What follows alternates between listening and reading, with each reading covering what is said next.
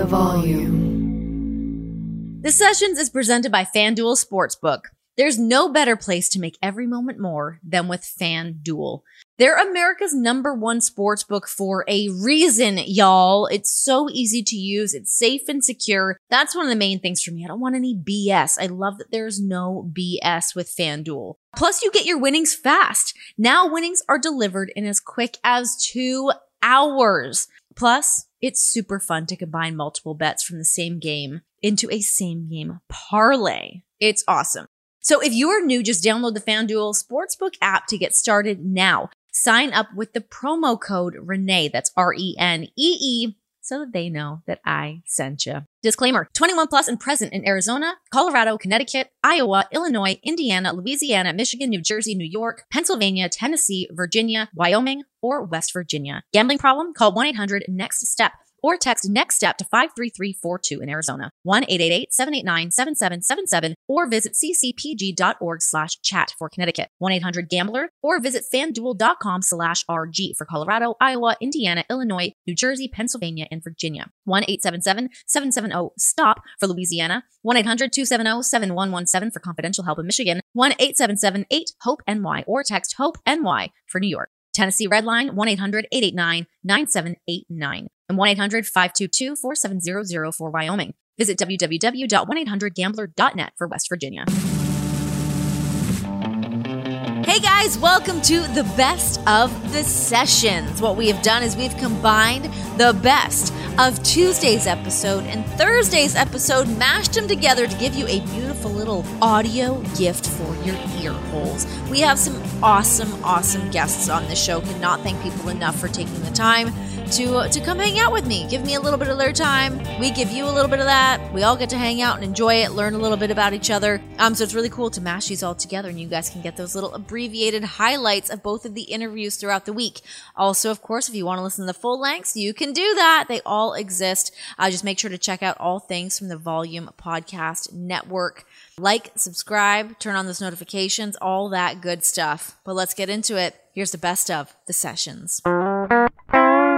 Okay, so this took me back. While I was like prepping for this interview, I put in a lot of heavy lifting prepping for interviews, of course. I think I may have interviewed you when I was like 20. Really? Where? I think so. When you guys were doing Warped Tour. So the very first show I ever did was called Rippin' It and Lippin' It with Renee. Good name. But I would interview bands, usually bands like you guys coming through Warped Tour and all of those things. But I mean, it was short lived. I did it when I was so young and I had not a fucking clue what I was doing. Like if I did interview you, I would have asked you like the dumbest questions.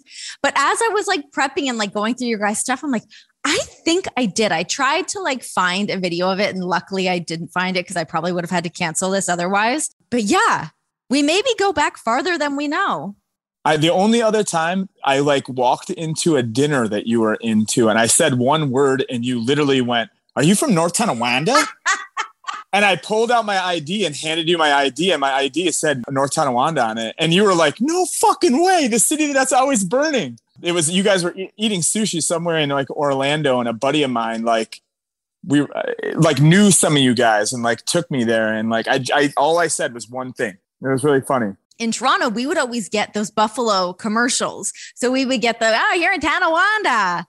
The worst part is you're not the first person that's ever said that to me. Like numerous people, like when they're from Toronto or like Hamilton or something like that, like just over the border, they'll always go, "Oh, North Tonawanda, that's a city that's always burning. Like there's always fires in that city." And you're like, I'm like, for me, I'm like, I guess, I don't know. What's with that? Why are there always fires? I have no idea. Now I live like 20 minutes away. So are you like the king of Buffalo? Like it's pretty crazy that you guys have like ads. Like I feel like I see people take the photos of you guys like around Buffalo. That's got to be like, I mean, I know you've done a million things obviously, but still that's like pretty cool to be able to like that hometown pride's awesome. The band did like a charity, like a big charity thing at the end of the year for like 20 years straight. So like in like at the last year, I mean, we probably generated like tons of money for the city of Buffalo. Like, so it's always been something that like, even to this day, like once we announced that like AEW is going to be there in September,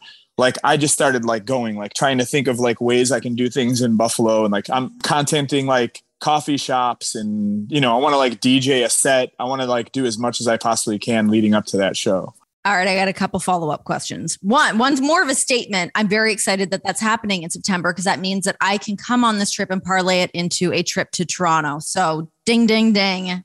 That's where my mind just went. Secondly, what kind of DJ sets do you do? When you're DJing, what's like that vibe? Like now that the band's done, like I'm not currently working on like music. You know what I mean? So like my brain's still there and it wants to work. And I have this like cool thing that I want to do with wrestlers and my band friends and kind of do like shows where it's like a band guy versus a wrestler guy. And they just do DJ sets and I'll MC the thing and like do a really cool thing. And I kind of want the first one to be in Buffalo and I'll do one of my band dudes, you know, that I was in the band with. Who would you like comprise the teams of? Like who would you bring from the wrestling side to step up to do that? You know how it is. Like there's some wrestlers that just don't have the personality to put them on a microphone and like, but there's also band dudes like that. So like, sure. you don't want to like go putting a guitar player up there who can't talk. Like a dream would be like Orange versus, because Orange's like music taste is like all over the place. There's times where I'll see him like vibing about lines stuff I like pop music that like I don't know about. And he'll just be in his own head, like listening to it. And like, I'll always ask him, I'm like, dude, what's going on? Like, tell me about that. I want to hear it, you know? And then he'll tell me about what he's feeling when he's like listening to a song. And I don't know, as a musician and as like I guess like a student, like I love hearing that stuff. So like, I would probably do like Orange versus like a metal dude. Okay. And see how weird the room is. And like when I used to do this DJ set, and it only happened when we were in Europe, I would get asked to do DJ sets and I'm like, man, my taste in music is so far, like it's so all over the place that like I will bum an entire crowd out. So like I have to like, I'm like that with karaoke. I was like, who wants like some dramatic shit? Right? Yeah. Yeah. Like who it's wants not, to hear just not Radiohead by me. Yes. Yes. But that's what I mean. Like, and I had the opportunity a couple of years ago to help with Violent Gentlemen had me like go out and MC or like DJ a couple sets for like the NHL. Shout out to Violent Gentlemen, by the way. Great people always over there. The greatest people. Yeah. So yeah, they had me do these things. And then I like would take that into account. And I was like, dude, no one wants to hear Metallica right now. Like there's no one in this room that wants to like hear like an 8-minute song about like World War II. Like no one wants to hear it. You know what I mean? You know, I really took it into account and I would make these like crazy things and I would cut out intros and like I put too much time and effort into it. So then when I went to Europe and I started getting offers to do DJ sets in Europe, I did this thing called DJ First 4 where I would just play the first 4 Metallica records, take my shirt off and play air guitar on a table. And that literally is it. That sounds European as fuck. People would be like, yes, like so into that. That's great. I've seen everything during those sets too. You see people like fighting, making out, like it's amazing. And like, I tried to do it a couple times in the States and like, I have to be in like a bigger city. You know what I mean? Like if I did it in like Chicago or I did it in LA, like, oh, people would be into it. But like you go to like Lawrence, Kansas and you try to do like a Metallica night, it's not working. And like Metallica is like, you know, as mainstream as that genre could be to even like gravitate those people in. But I love that you do that. That sounds super fun. Hopefully we can like get a sitter for the baby when we're in Buffalo so I can attend. I want to do like guest baristaing. Like I'm really into coffee. I'm going to put myself to work that week. Great. Do you know how to do like the foam, like faces and stuff? I have no idea. Okay. But you can YouTube it. You can YouTube everything. Anything I don't know how to do. There's a YouTube tutorial. Like I had to make a cake for my daughter's birthday. And I was like, I don't like to hack shit. When I'm doing it, I want to do it. And I want it to be awesome. So I like made this smash cake that she's like ripped apart, but it was like this ombre icing. I've never really iced a cake before in my life, but YouTube shows you what's up. So I think that you could really, you know, get a good AEW logo done. Maybe you can do Tony Khan's face in some foam. Who knows?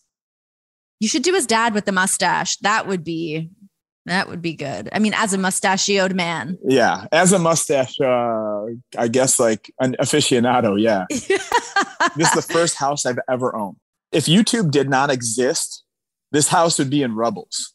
YouTube has saved my life on that and cooking and like, yeah. Yeah. Especially when you have a baby. When you have a baby, YouTube's also very, very helpful. I actually have to go down a YouTube video later because our house is like, so there's like, just like the inch thick of like drywall or plaster or whatever. But behind that, it's all brick. So anytime I want to hang something, it's like this whole fucking to do.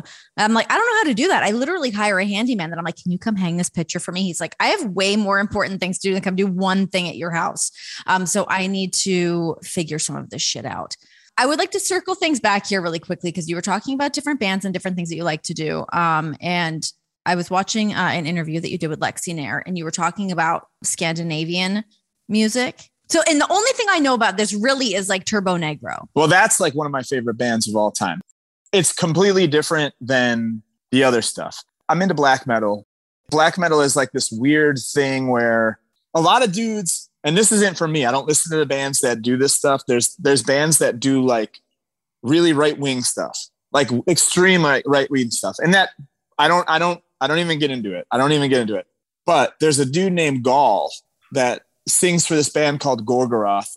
He's against everything they're against. So he's like gay, but he's like this big stoic dude. Like that's the true form of like punk rock. So like when I got into like punk rock, it was obviously like destroying the establishment, right? So like you're just doing this constantly to everything. And that's the reason why I have hand tattoos. And that's the reason why I'm covered in tattoos. And I think anyone else that probably is covered in tattoos will probably tell you the same thing. So when I got into black metal, it was like, whoa, these dudes are like way more punk. Like they don't care about anybody. They don't care about anything. Like this is like the most like weirdly nihilistic thing. And when I found out about Gall, it was like, oh man, this dude's cool as hell because he truly doesn't care. I got to go see Turbo Negro in Vancouver years and years and years ago. And it was like one of like, it was the Commodore Ballroom, I think it was. It's like the like floor kind of bounces. It's a cool venue. But I remember when I see Turbo Negro there. And what's the lead singer of Turbo Negro's name again? Oh, it was, he just passed away. Oh, really? It was, yeah. Oh, man. Hank. Yeah. I mean, hell of a showman, that guy. Incredible. Was it around like 2008? No, it would have been before that. It would have been, no, maybe it was around then. It could have been around 2008. Yeah, maybe it was. Because we played Seattle. We played at New Showbox with Under Oath. And while I was playing, our tour manager came up and was like, as soon as you're done, take your guitar off and just run to the other showbox because Turbo Negro's playing. I remember taking my guitar off, throwing it at him, and just bolting down the street and seeing Turbo Negro in Seattle. So I wonder if they went to Vancouver like the night after. We might have seen them like literally like that day. Yeah. It was wild. Oh, that's so cool. Yeah, it could have been around that. As I was like doing the math, I was like, wait, how old was I when I saw them?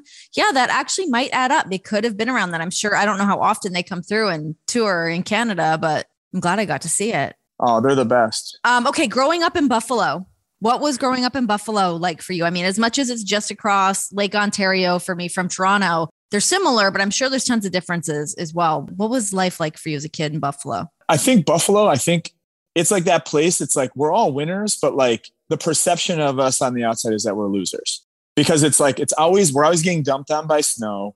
Our teams can't win. Like our sports teams can't win. You know what I mean? Like you never hear anyone go like, yeah, Buffalo's awesome, except for the people that live in Buffalo. And now it's become like, it's so much different than growing up. So my fiance is from LA. And when she moved to Buffalo, she's like, oh my God, this new restaurant opened up over here. And I'm like, I've literally watched a guy get stabbed there. I'm like painting this like insane picture about Buffalo. I'll give you like, when you're here, it's definitely not like Toronto. Where Toronto, you just have this like metroplex, this giant metropolis. Like Buffalo, everything's pretty condensed in that one little area that is Buffalo. And then like, it's blue collar. There's not like a lot of white collar jobs here, or there wasn't when I was a kid. So like when I was a kid, it was just kind of like, oh man, like really, I got to work in a factory when I get older. And, my dad worked in a factory. My uncles worked in a factory.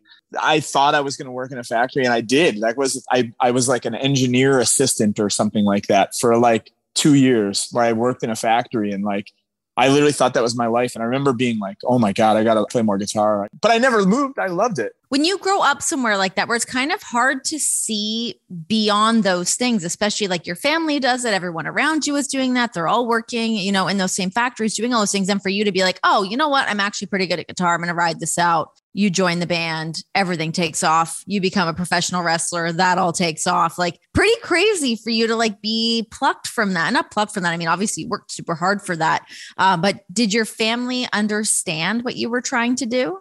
My family is probably like they were the most supportive. And I think they like realized like I have bad learning disabilities. So like school just wasn't for me. Oh, like what? Dyslexia. Fucking dyslexia, man. Yeah. Anyone's listening to this and wants to check some stuff out. There was like a bunch of like misdiagnosis of dyslexia. And there's this other thing. I have no idea. It's called like something like effect or something. Basically what happens is some people can't see white and black. For me, I have to read one page like 4 times because it's just white and black for some reason does it. If I put like rose-colored glasses on, like exactly like the term rose-colored glasses, I only have to read it one time. I'm learning more and more every day about my brain. Like I never paid attention to communication. I never paid attention to, you know, I was in a van touring at 17 and toured until I was 43 years old. That's crazy. How was it for you coming down from that, from being on the road for that long, parlaying everything into professional wrestling? And obviously we'll delve into that, but to have Every Time I Die come to an end, how has that been for you? I'm still having problems. Like I'm still having problems with it. It's, you know, my life was like it's alphabet soup, right? It's not like full sentence. You have to like look for like things, you know what I mean? So like my life was really just like a bunch of things just thrown at the wall.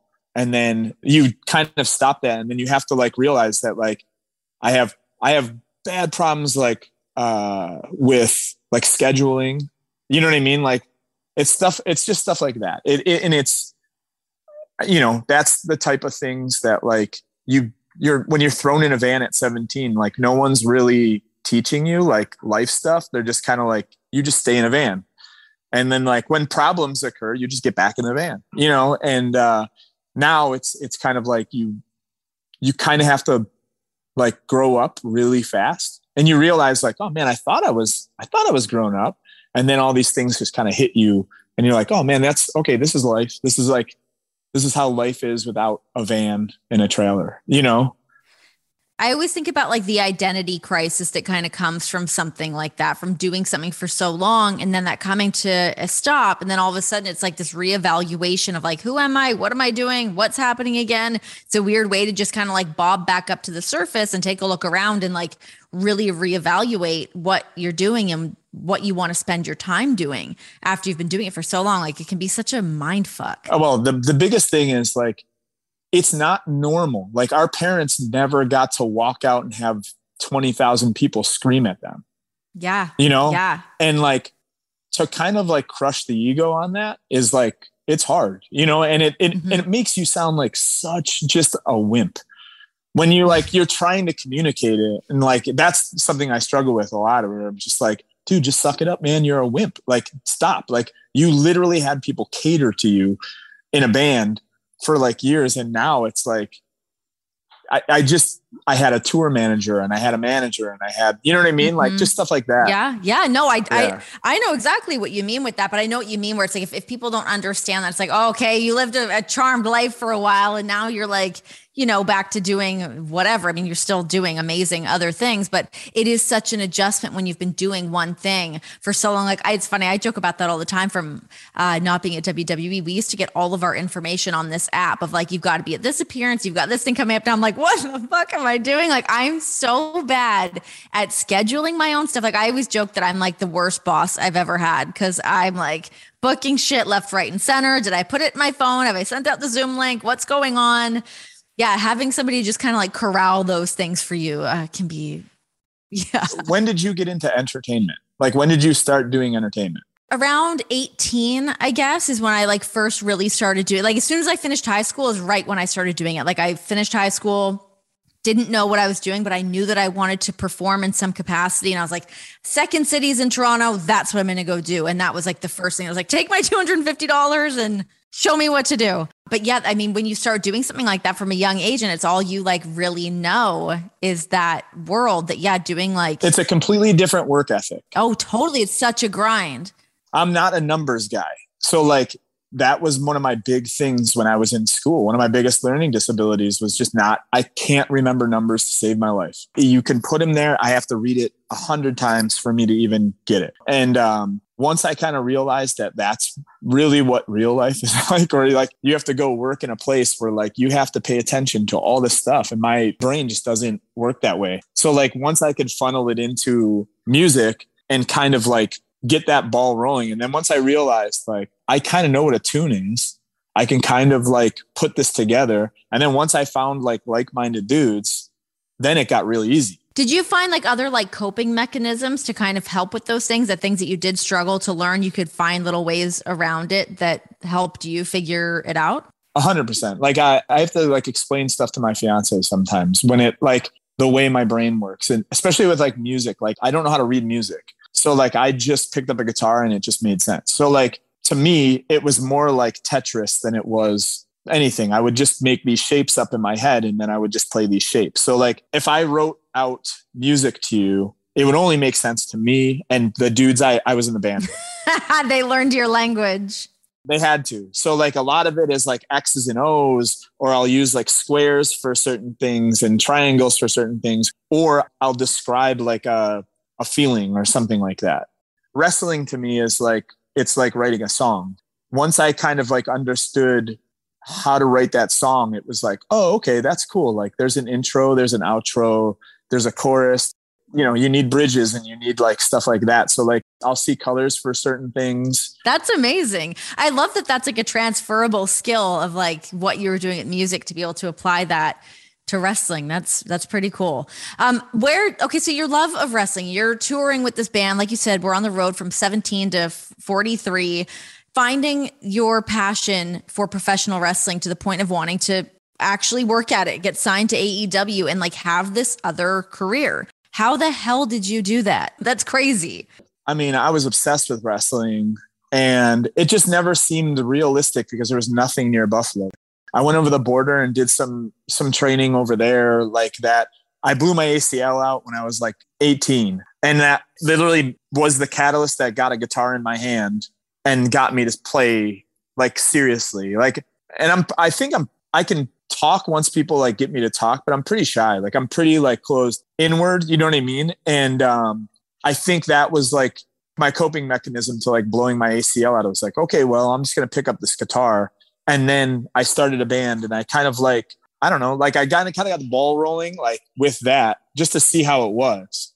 And then once I kind of like caught the fever, it just kept going, you know what I mean? And every time I die was like really easy. I always kind of go back and forth sometimes, like even just in like my own career, if I feel like something like comes together really easily, it's like, okay, cool. That's the thing I'm supposed to be doing. But then sometimes you do hit those hurdles where it's like, no, just like put your head down and grind and still get this other shit done, even though it's not coming to you as easily. It can be like such a catch-22. I find if I'm like pushing against the grain too much, I'm like, all right, maybe I should stop doing this or like reevaluate what I'm doing. But it's hard to decipher those things sometimes. I think that like what you say though, I think that that's like a major thing when people ask you like for advice. I think that that's the thing that I always tell them is like persistence is really the biggest thing where like you're going to hit a hurdle. And if you realize that hurdle's too tough, it just isn't for you. I've had numerous conversations with people on tour where like you'll tour the band and there's a guy complaining and I just pull him aside and I go, dude, maybe touring isn't for you. Like it isn't for you. Like if you're missing everything, it's not for you, man. And that's okay. Failure is literally like the best thing for success because it literally tells you where you're at. And not everything is for everyone. Just because this one thing doesn't work out for you doesn't mean like you find your other lane and you gravitate towards that thing. I always feel that way about like different successes on things too. It's like just like, first of all, this line of work especially is not for everybody. And that's how people get weeded out along the way, is if you can hack it during some of those really tough times. I mean, grinding it out on the road, people I'm sure think that being on the road like that's super glamorous and fun and everyone's partying all the time, but it's definitely not always that. I always kind of try to knock people down when they say that. It's like, oh yeah, being a band is great. Like sitting in a 15-passenger van for 8 hours, barely making it to a show, having to load equipment through a crowd of 1,000 people. Like that's awesome. Like that's literally what I wanted when I want to start a band. You know what I mean? And then people are like, oh, really? You got to do that? Like, yeah. And then you think that I'm going to hang out after the show? No, I got to get back in the van and drive 8 hours through the night to somewhere else. What are some of your touring hacks? How did you survive being on the road for so long? If I had a mantra, this is my mantra. Us as human beings, we put ourselves in boxes. And we start with the most dumb thing. It's just like, I'm a punk. Okay? I'm in a box. I live in a house. That is a box. Every room is a box. Every single thing that we do, we're looking into a box right now. Later on, we're going to turn a box on and we're going to watch a box. When you walk outside and you go onto a sidewalk, you're literally walking in little boxes. So like taking yourself out of the box, literally only for 15 minutes a day, is like one of the most important things. So every single day I try to get out into nature.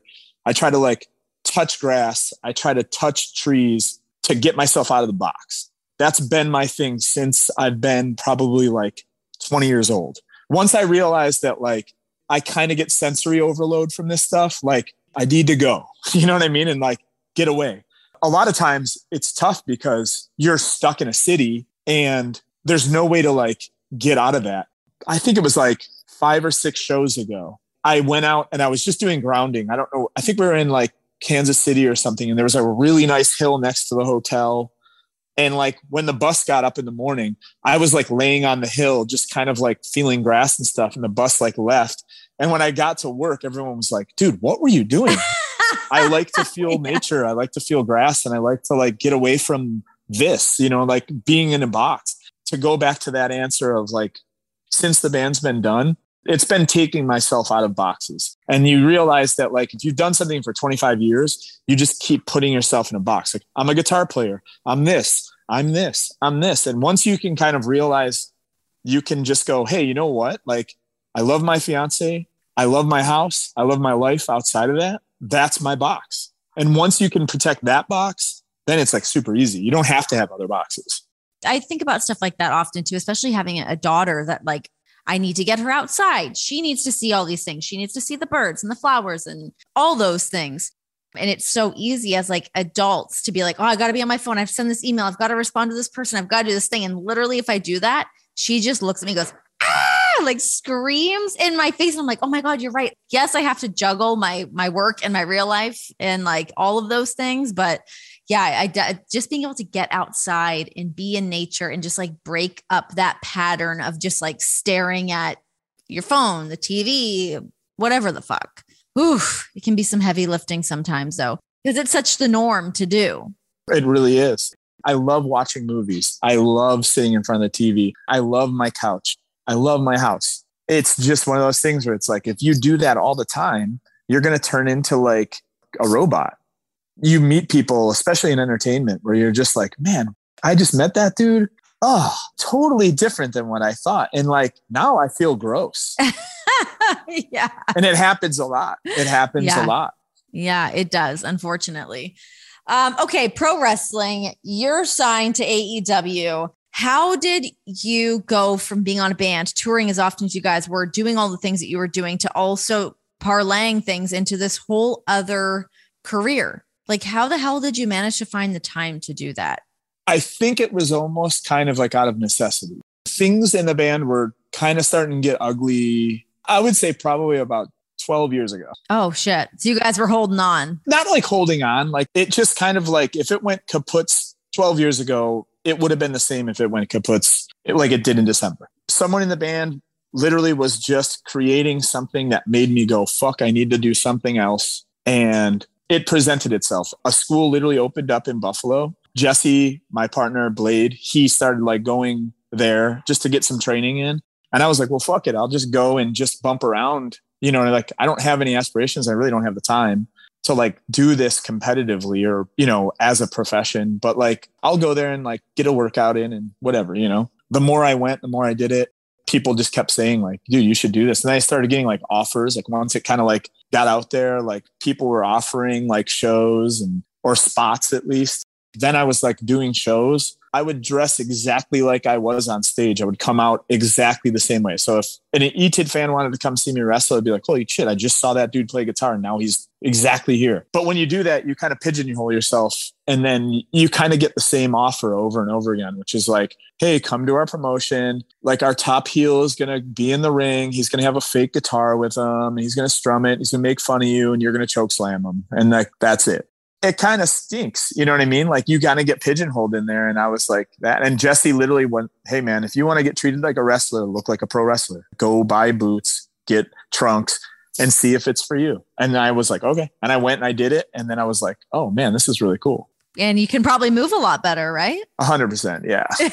Yeah. Once I kind of got the ball rolling on that, like the creativeness of pro wrestling is the same exact creative thing I use for music. And like, at first I wasn't getting it. I wasn't making sense of that part of it. And then once I realized like, oh man, there's like way more showmanship than there is. Like showmanship is like the most important thing I think in wrestling. Because if you can't just get in the ring and like make the crowd react to anything, that's kind of hard. Like you can go out there and do a bunch of movements, but like if you don't have the entertainment part, and I was like, oh man, I've been doing this for a long time. I've been like entertaining people for a long time. It just never clicked. And then once it did, it was like, oh, okay, like, man, maybe I could do this. And then like offers kept coming for like actual wrestling instead of just that spot. And then Jesse was just kind of vocalizing the fact that he wanted to like do more. And at the time we were just working in Toronto and he was like working in a tag team. And then like, I was just in like multi-mans like all the time. There was never any weight on me. You know what I mean? It was just kind of like, oh, okay, well, I don't know what to do with them. We'll put them in an 8-man. And then once me and Jesse started like tagging, then my brain just started kind of like going, oh shit. Like, oh, if I look at us like outlaws and then kind of like come up with something that makes us kind of look like Butch Cassidy and the Sundance Kid. That's where the name came from, where it was like the butcher and the blade. It has nothing to do really with like us being like butchers, but I like the idea of like normal guys going out and like kicking some ass. Football fans, check out the 3 and Out podcast with John Middlecoff, only on the Volume Podcast Network. John brings his unique perspective as an ex-NFL scout to the Volume to break down all the news around the NFL and college football. Whether you're looking for game predictions, coaching searches, the ins and outs of the NFL front office, even an occasional golf tip, John has you covered. Download 3 and Out with John Middlecoff, only on the Volume Podcast Network. Guys, welcome to The Sessions, starring yours truly, Renee, Jane Paquette, and one Emilio. Emilio, what's your middle name? It's Vincent. What? But wait, is Vincent's middle name Emilio?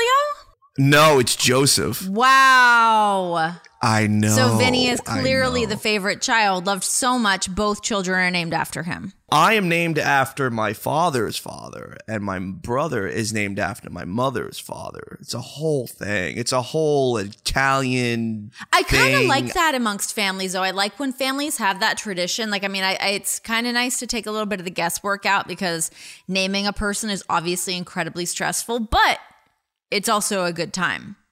It's fun coming up with a new name. Right, but I'm thinking if I ever do decide to procreate with someone, do I really want them to endure to be Emilio Vincent Medunio IV? Yes. That's so regal. Yeah. It's kind of cool. The 4th? Jesus. Do you know how much I got to sign? I got to sign like Emilio Vincent. It's a long name, though. Emilio Vincent Medunio III. Do you hit like a 1, 2, 3? What do you do? The number 3? Do you Roman numeral it? I Roman numeral it. So what I do is I keep it real easy. I just abbreviate the whole thing, EVM3. That's it. Wow. That's my signature. How Boom. did you feel when EC3 was busy doing his thing? Well, you know, he's controlling his own narrative, so God bless. You know what I'm saying? God bless. God bless. Bless up. Bless up, babe. Okay, listen, I would like to dedicate this episode to the person on Twitter the last time we did an episode that was pissed that we talked about so much home decor, because that's where this is headed. This one's for you, baby. I have a blank canvas. If you're watching on YouTube, I'm doing circular motions with my hand on my white wall. So I've got my fake ass plant. Gilda Radner's still behind me, but I think I've got two options. So I have a little bit more free time now to actually do the things that I need to do. We've recently acquired a nanny who is a godsend, an angel amongst us peasants.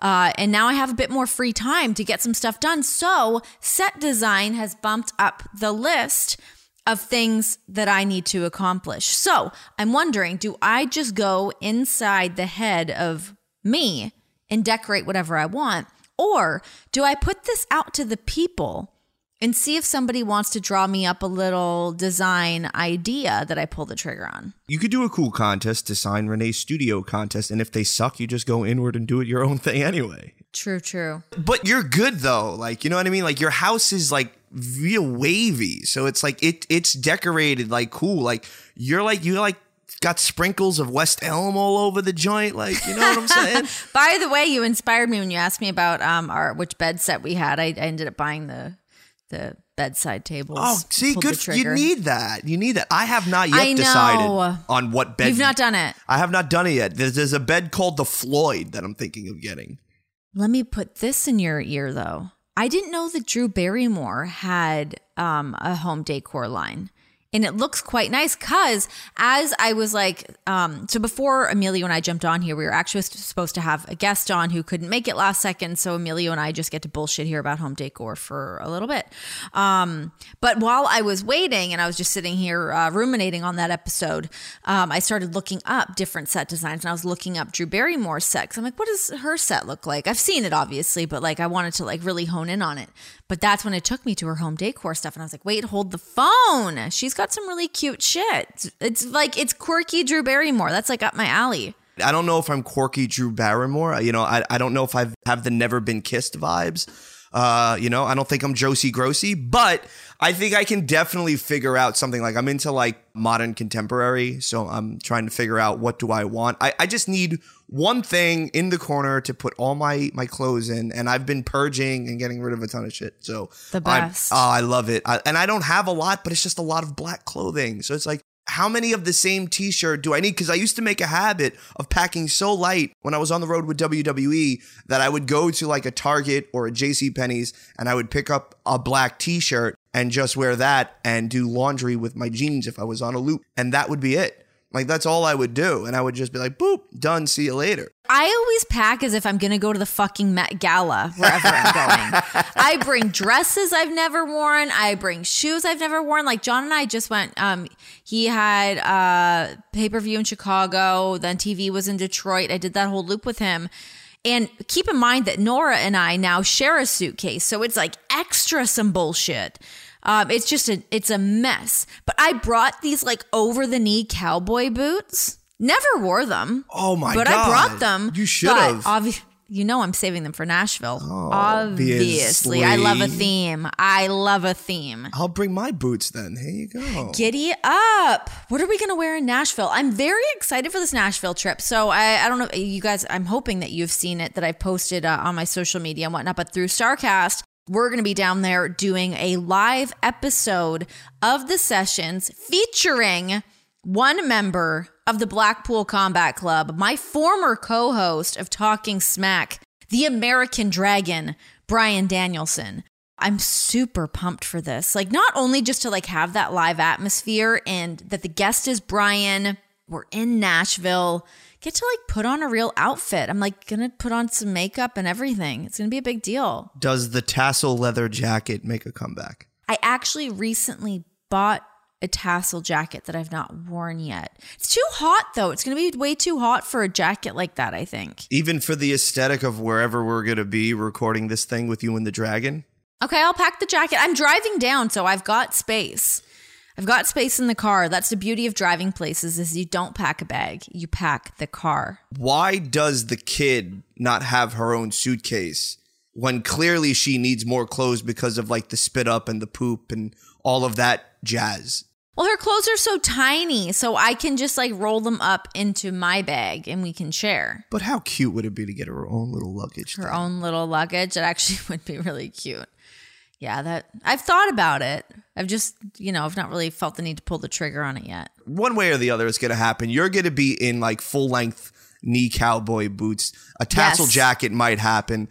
I think I'm going to bring out like my flare pants, like something with a little bit more flare on the bottom. I think I'm going to do that. I would love that. Please, please, please do that. Lean into it. We love a boot cut. Do a boot cut with a great shoe. This is like, I don't feel like Nashville's the place for a sneaker. I think it's the place for like a really nice Chelsea shoe. Chelsea boot. I'll probably bring out the snakeskins and we'll have a nice little party. Now we're talking turkey. I got Nora some really great little cowboy boots at Cracker Barrel. Didn't see that one coming. No. We stopped at the Cracker Barrel and I was like, excuse me, what are these little cowboy boots? So I picked them up for her. I cannot wait to have her in them, but I'm really starting to dabble into this whole like matching outfits with my daughter. Is that the worst thing someone can do? Because I'm very much so pulled in the direction of doing it. But then once I do it, I'm like, oh, fuck, should I not be doing this? I think, listen, like the kid's not even 2 yet. I say enjoy it. She just turned a year. She's only 13 months. Right. I'm saying enjoy it. Rock out. You want to wear matching pink Vans? Go for it and do it. You want to wear a little cowboy. How cute are our matching pink Vans? They're adorable. Most of the time I've seen the kid, she's shoeless anyway. So once in a blue moon, put a shoe on the kid, take a couple flicks, post it on your social media, have a good time. Now, does it get a little weird when maybe she's like, let's say 15, 16, and you're doing the mother-daughter combo? Well, then I'd be really clinging on as well. I'd be like, keep me young, keep me vibrant, which I very much could be doing that. Let's not discount that. I don't think so. I think you and John are just these incredibly hip and cool people. So you'll always be that cool mom without having to try. You feel me? We're cool. Like you're wearing a goddamn Hardy Boys t-shirt right now. Like what other mom's going to be wearing a Hardy Boys t-shirt and pulling it off with whispery looking bangs? Come on, dude. Like you got this. I'm so glad we did this episode. I feel so great right now. You're right. You're right. She's going to be leaning on me for some good outfit inspiration. I hope that she can like look back on my photos and look back on some videos, some strong Renee Paquette content and be like, oh, my mom had it going on. Look, I don't think she's going to go to dad for fashion advice because it seems like there's one pair of jeans and a combat boot and that's it. Like, you know what I mean? Don't tell him that. John thinks he is like fucking... I don't know, Jean-Paul Gaultier, who's like a good... Oh, no, Jean-Paul Gaultier is pretty good, too. You know, he probably thinks he's Saint Laurent as well. He thinks he is Louis Vuitton. I would love to just see that man in something else. Like, you know, like here's a button-down black dress shirt, nothing crazy. Or you know what? Here's a piece of flannel. Just, it's a working man's shirt. He looks great in a flannel. Let me tell you, it's an erotic experience. He had one on the other day and I was like, excuse you, look at you go. That's like the trick that he has is when you dress so simply all the time, which I love. Like I am on his team 100% that like a plain white t-shirt and just some jeans, you can never go wrong. A crispy white shirt, people love that look. But then you throw a flannel on there. If I get him in like a good denim on denim though, that could really be crushing some hearts. I think he is a monochromatic dresser and he has no idea that he is. So it's like you just pair it with like one solid for one thing and then you base it with another base. So like a darker denim. Let's say it's like I don't see him in light washed jeans. It's always like a dark denim. Yeah. Why is that? Should he have a light wash jean? I've never really thought about it. I think like maybe something like that. Or I can't see him experimenting with like raw hemmed jeans as well, where like the hem on the bottom is not like tapered and sewn. I've got that on right now. This is what I think we should do, right? Like we can also make it let's make it a vlog, a part of the vlog that we're going to film for that as well. I need new ripped jeans. Let's go shopping. 2 things I would like to do in Nashville because I've done this once in Nashville and I've lost it, but I got a custom hat made that needs to be revisited. Fall's just around the corner. It's time for everybody to get out their wide brim hats and some iced coffees and add a little fucking pumpkin spice to it, but also a good cowboy boot. I like an over-the-top cowboy boot. I want it to be embroidered with like some flowers, maybe the moon, maybe there's a fucking wolf howling at the moon. I want that. Maybe I'll do that on a belt. I don't know if I can do the wolf howling on the moon in my boots, but I would do it. I would definitely do the belt though. I can find the belt, but I definitely want ripped jeans because I don't have a pair of ripped jeans. And I'm thinking of exploring another color outside of black. So I'm thinking, let's go rip blue jeans. Why not? Okay. What is it? 6th Street? Is that where we go? Is that Nashville or is that Austin? I always get them confused. I have no idea. I think 6th Street is Nashville. I'm not sure. I know Broadway for sure is Nashville. 6th Street's Austin. I'm full of shit. Well, let's go just swag out. And, like, we're both into vintage shit. I'm wearing a vintage Rick the Model Martel t-shirt today. So look at us go. Okay, great. That's going to be part of the vlog. I'm excited to expand upon our content while we're out in Nashville. Like, we're also going to be gathering a couple other episodes of the show. Not entirely sure. We've got a guest for sure hammered down. The other ones we're going to have to set out some little invites and get that locked away. But yeah, we can go up, we can go shopping. There's a lot of things that we can do. I'm excited. I love Nashville. I'm with it. And the main thing I want to do while we're out there is, besides the GCW show, I want to see John versus... We get to just go to a show together. There we go. There we go. I want to see John versus Desperado. I would just like to say this, though. I've not been to I've obviously been to shows, but I leave.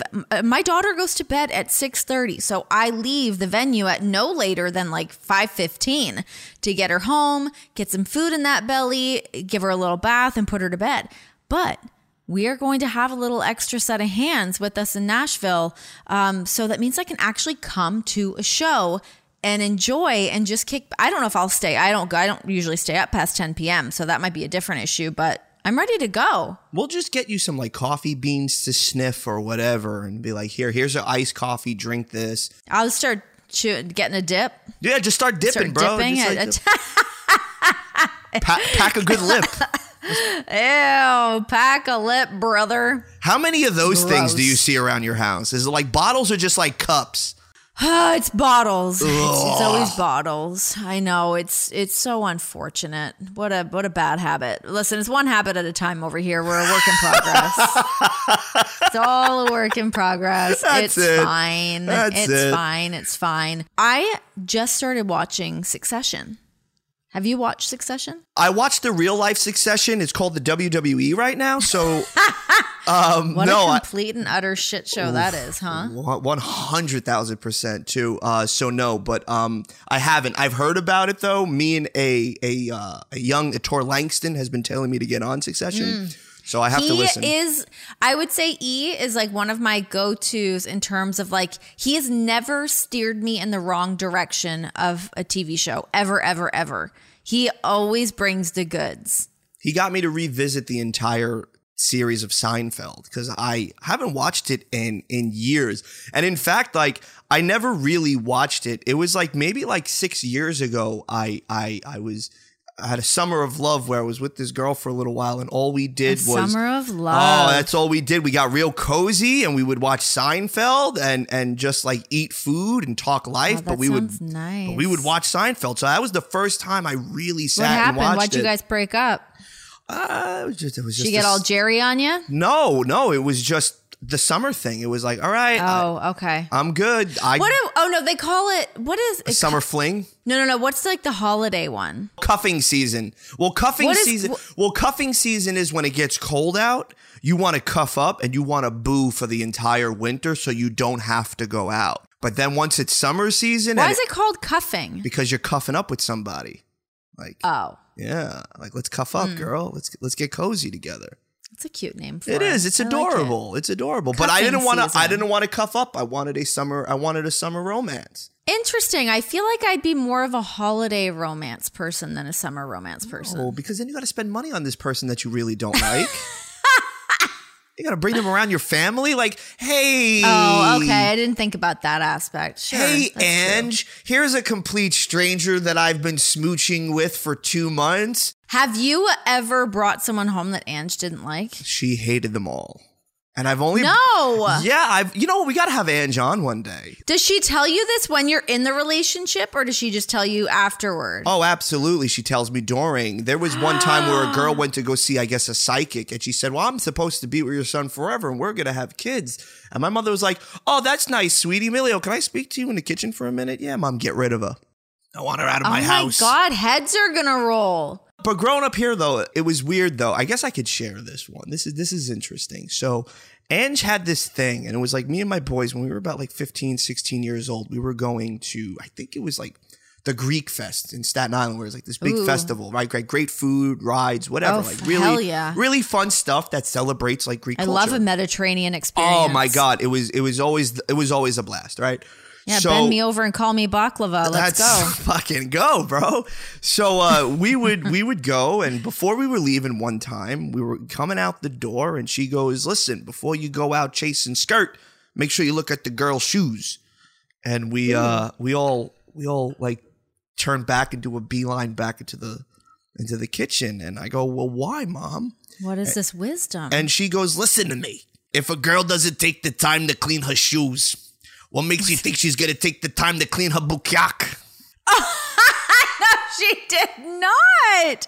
Also, it's so much better when you give Ange this like raspy, like chain smoker voice. And she's not a chain smoker, but how else are you going to imitate an Italian mom from Staten Island? So it's like, yeah. So, but she gets animated with it too, with the hands. So she's like, listen, if they don't take the time to clean their shoes, what makes you think to take the time to clean the bukyaks? And then we all looked at each other like quizzically, and we're like, oh, and no. that's never left your brain, has it? Do you always scan people's shoes now? Yes. And Renee, I went to a high school reunion where I saw a couple of my homies that I haven't seen since high school. And they say, yo, your mom dropped that knowledge dart. And every time now I scan from the feet to the face. I have to look at the shoes. It's insane. I'm telling you. That's so funny. Well, you know, I mean, I heard similar information, kind of just involving the shoes, that you can basically tell everything you need to know from the kind of shoes that somebody wears, which I think is pretty accurate for the most part. Like, your shoes really sum up who you are as a person, I would say, which is why I think I have a hard time wearing my Nikes. I'm just not I'm not that person. I try, but it's just not me. I am a booty. I'm a booty. I like a good booty. I like a good studded shoe. I like a Doc Marten. That's my vibe. Well, also too, I guess like that's how where you grew up too. Like, you know, you were predominantly in like, let's say like live punk rock bands and all of that stuff. True. And where you very true. And where you were in Ajax. But where I was, it was always just. You just dropped Ajax up in this bitch. Hell yeah. Drop that pin. Drop that pin on that location, baby. I want to go to Ajax. Oh my God. Listen, 401, Westney Road, 995, what up? Harwood, what up, y'all? Exeter High. I don't know. I guess like in Staten Island too, it was just always like everybody wore, you know, Uptowns and everybody wore Jordans and there was always an Air Max. So it was always one of those things. Like very rarely did I have friends that were wearing Chuck Taylors or Vans. See, my Vans I'm down with. My Vans I can do, and I got a good like platform Chuck that I'm quite into. Like I love Vans now, but when I was younger, I was just like, ooh, this is hot. When I was starting to make my own G in this world and I was making a little extra money when I was DJing, I was like, ooh, I'm gonna buy this, I'm gonna buy this, I'm gonna buy this.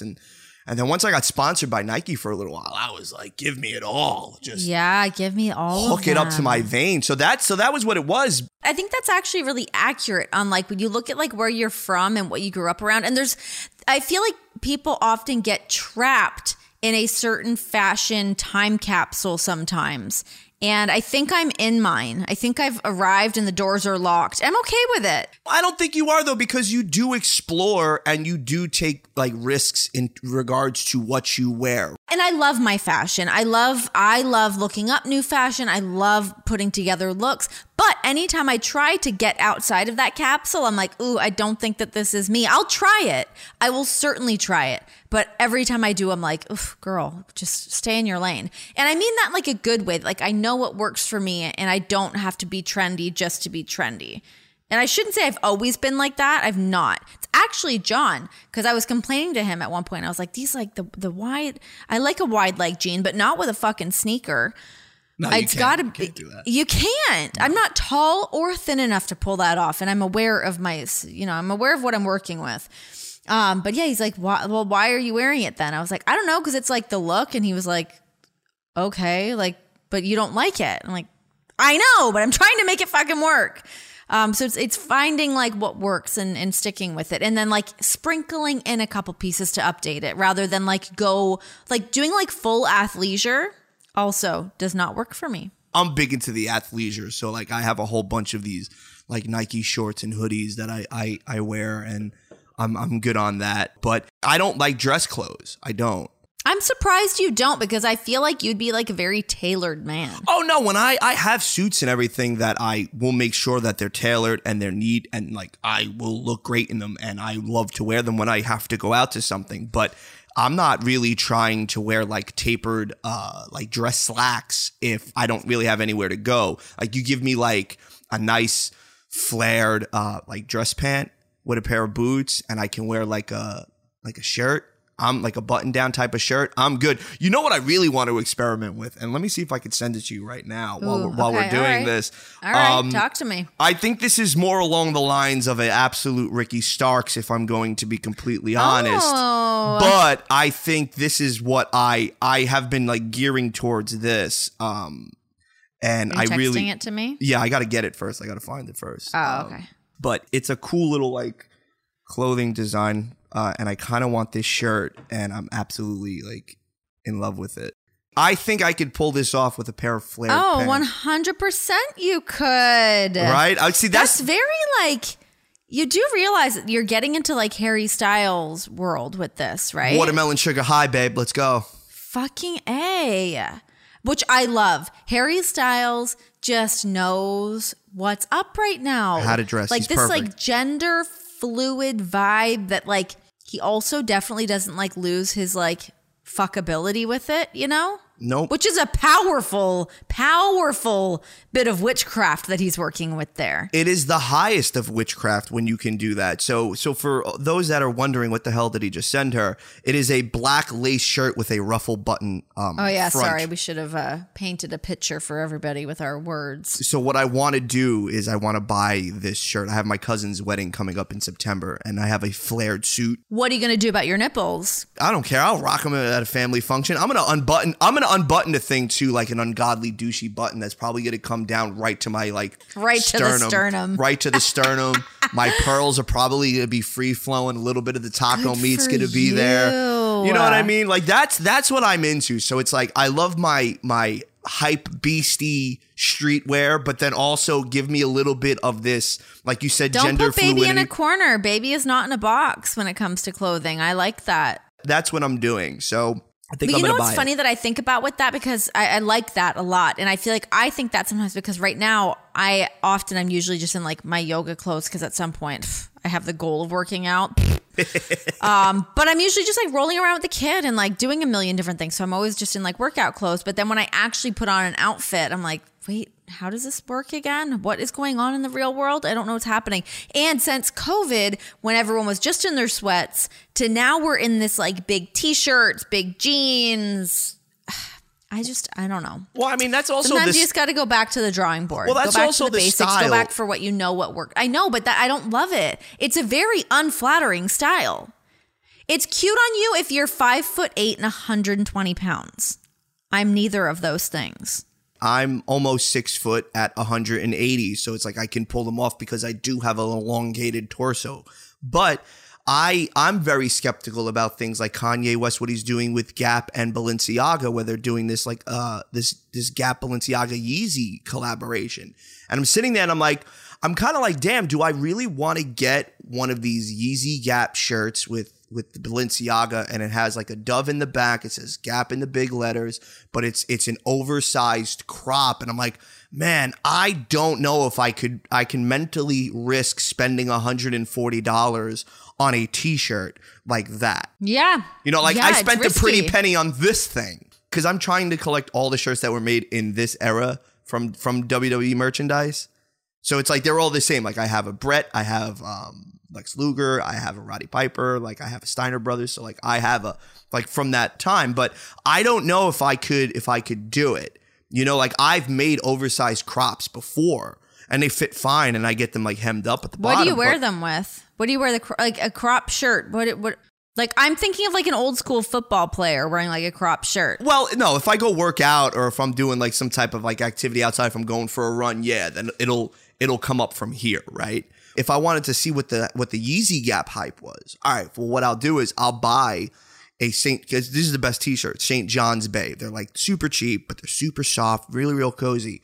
And I'll buy like a 2XL for like $13 and I will cut it and then get it hemmed to where it's like maybe it reaches like, as I like to call them, the fuck muscles. It's like that little like that curve. Yeah, so the little V's. The little V's. So it's like right there. So it's like when you do like reach for something, you're not showing like somebody your nipples in the store, but you're showing a little bit of like that pube bone. Just a little, hey, how you doing? That's it. Like, hey, a little wink. Like, hey, you can look at the runway strip. Hey, girl. Go ahead, girl. Hey, girl. Hey, girl, check it. Look at these abs. Do you have to worry about does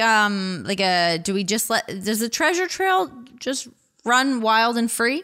Yeah, if you're comfortable with it, like I like my chest hair. There's only certain times that I groom it. I do like to keep it like, you know, young, wild and free down there, but like yeah, as you should. You know, my twigs anytime John shaves his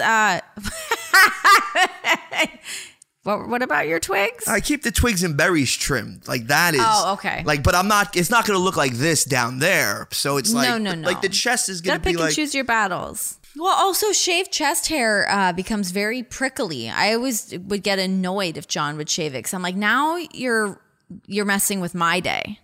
Like it looks one way, but like now it's like it's unapproachable. You got to keep it soft and keep it fluffy. Right, but you also don't want to be when you're laying in the nook, like Carrie Bradshaw used to say, like laying in that comfortable spot when you're cuddling, like right between the armpit and the chest. That's like the nook.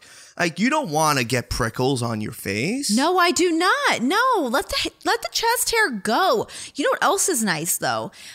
Is those like the beard. I know you must obviously know about the beard oils and the beard washes and all that shit. But there's some really nice ones. There was one that John had that was Maestro's that comes in and does all the beard trimming and hair stuff for all the guys at WWE. Fuck, what was it? It was like leather and tobacco or something like that. But it was like really a dreamy smell. I loved it because it was very appealing. It was like masculine, but like still like had some really like soft, pretty notes to it. I think when you can start mixing like maybe some citrus or just like the smallest bit of lavender into like the notes of if it's a woodsy like patchouli kind of thing, I think that I love a patchouli. I don't care what anyone says.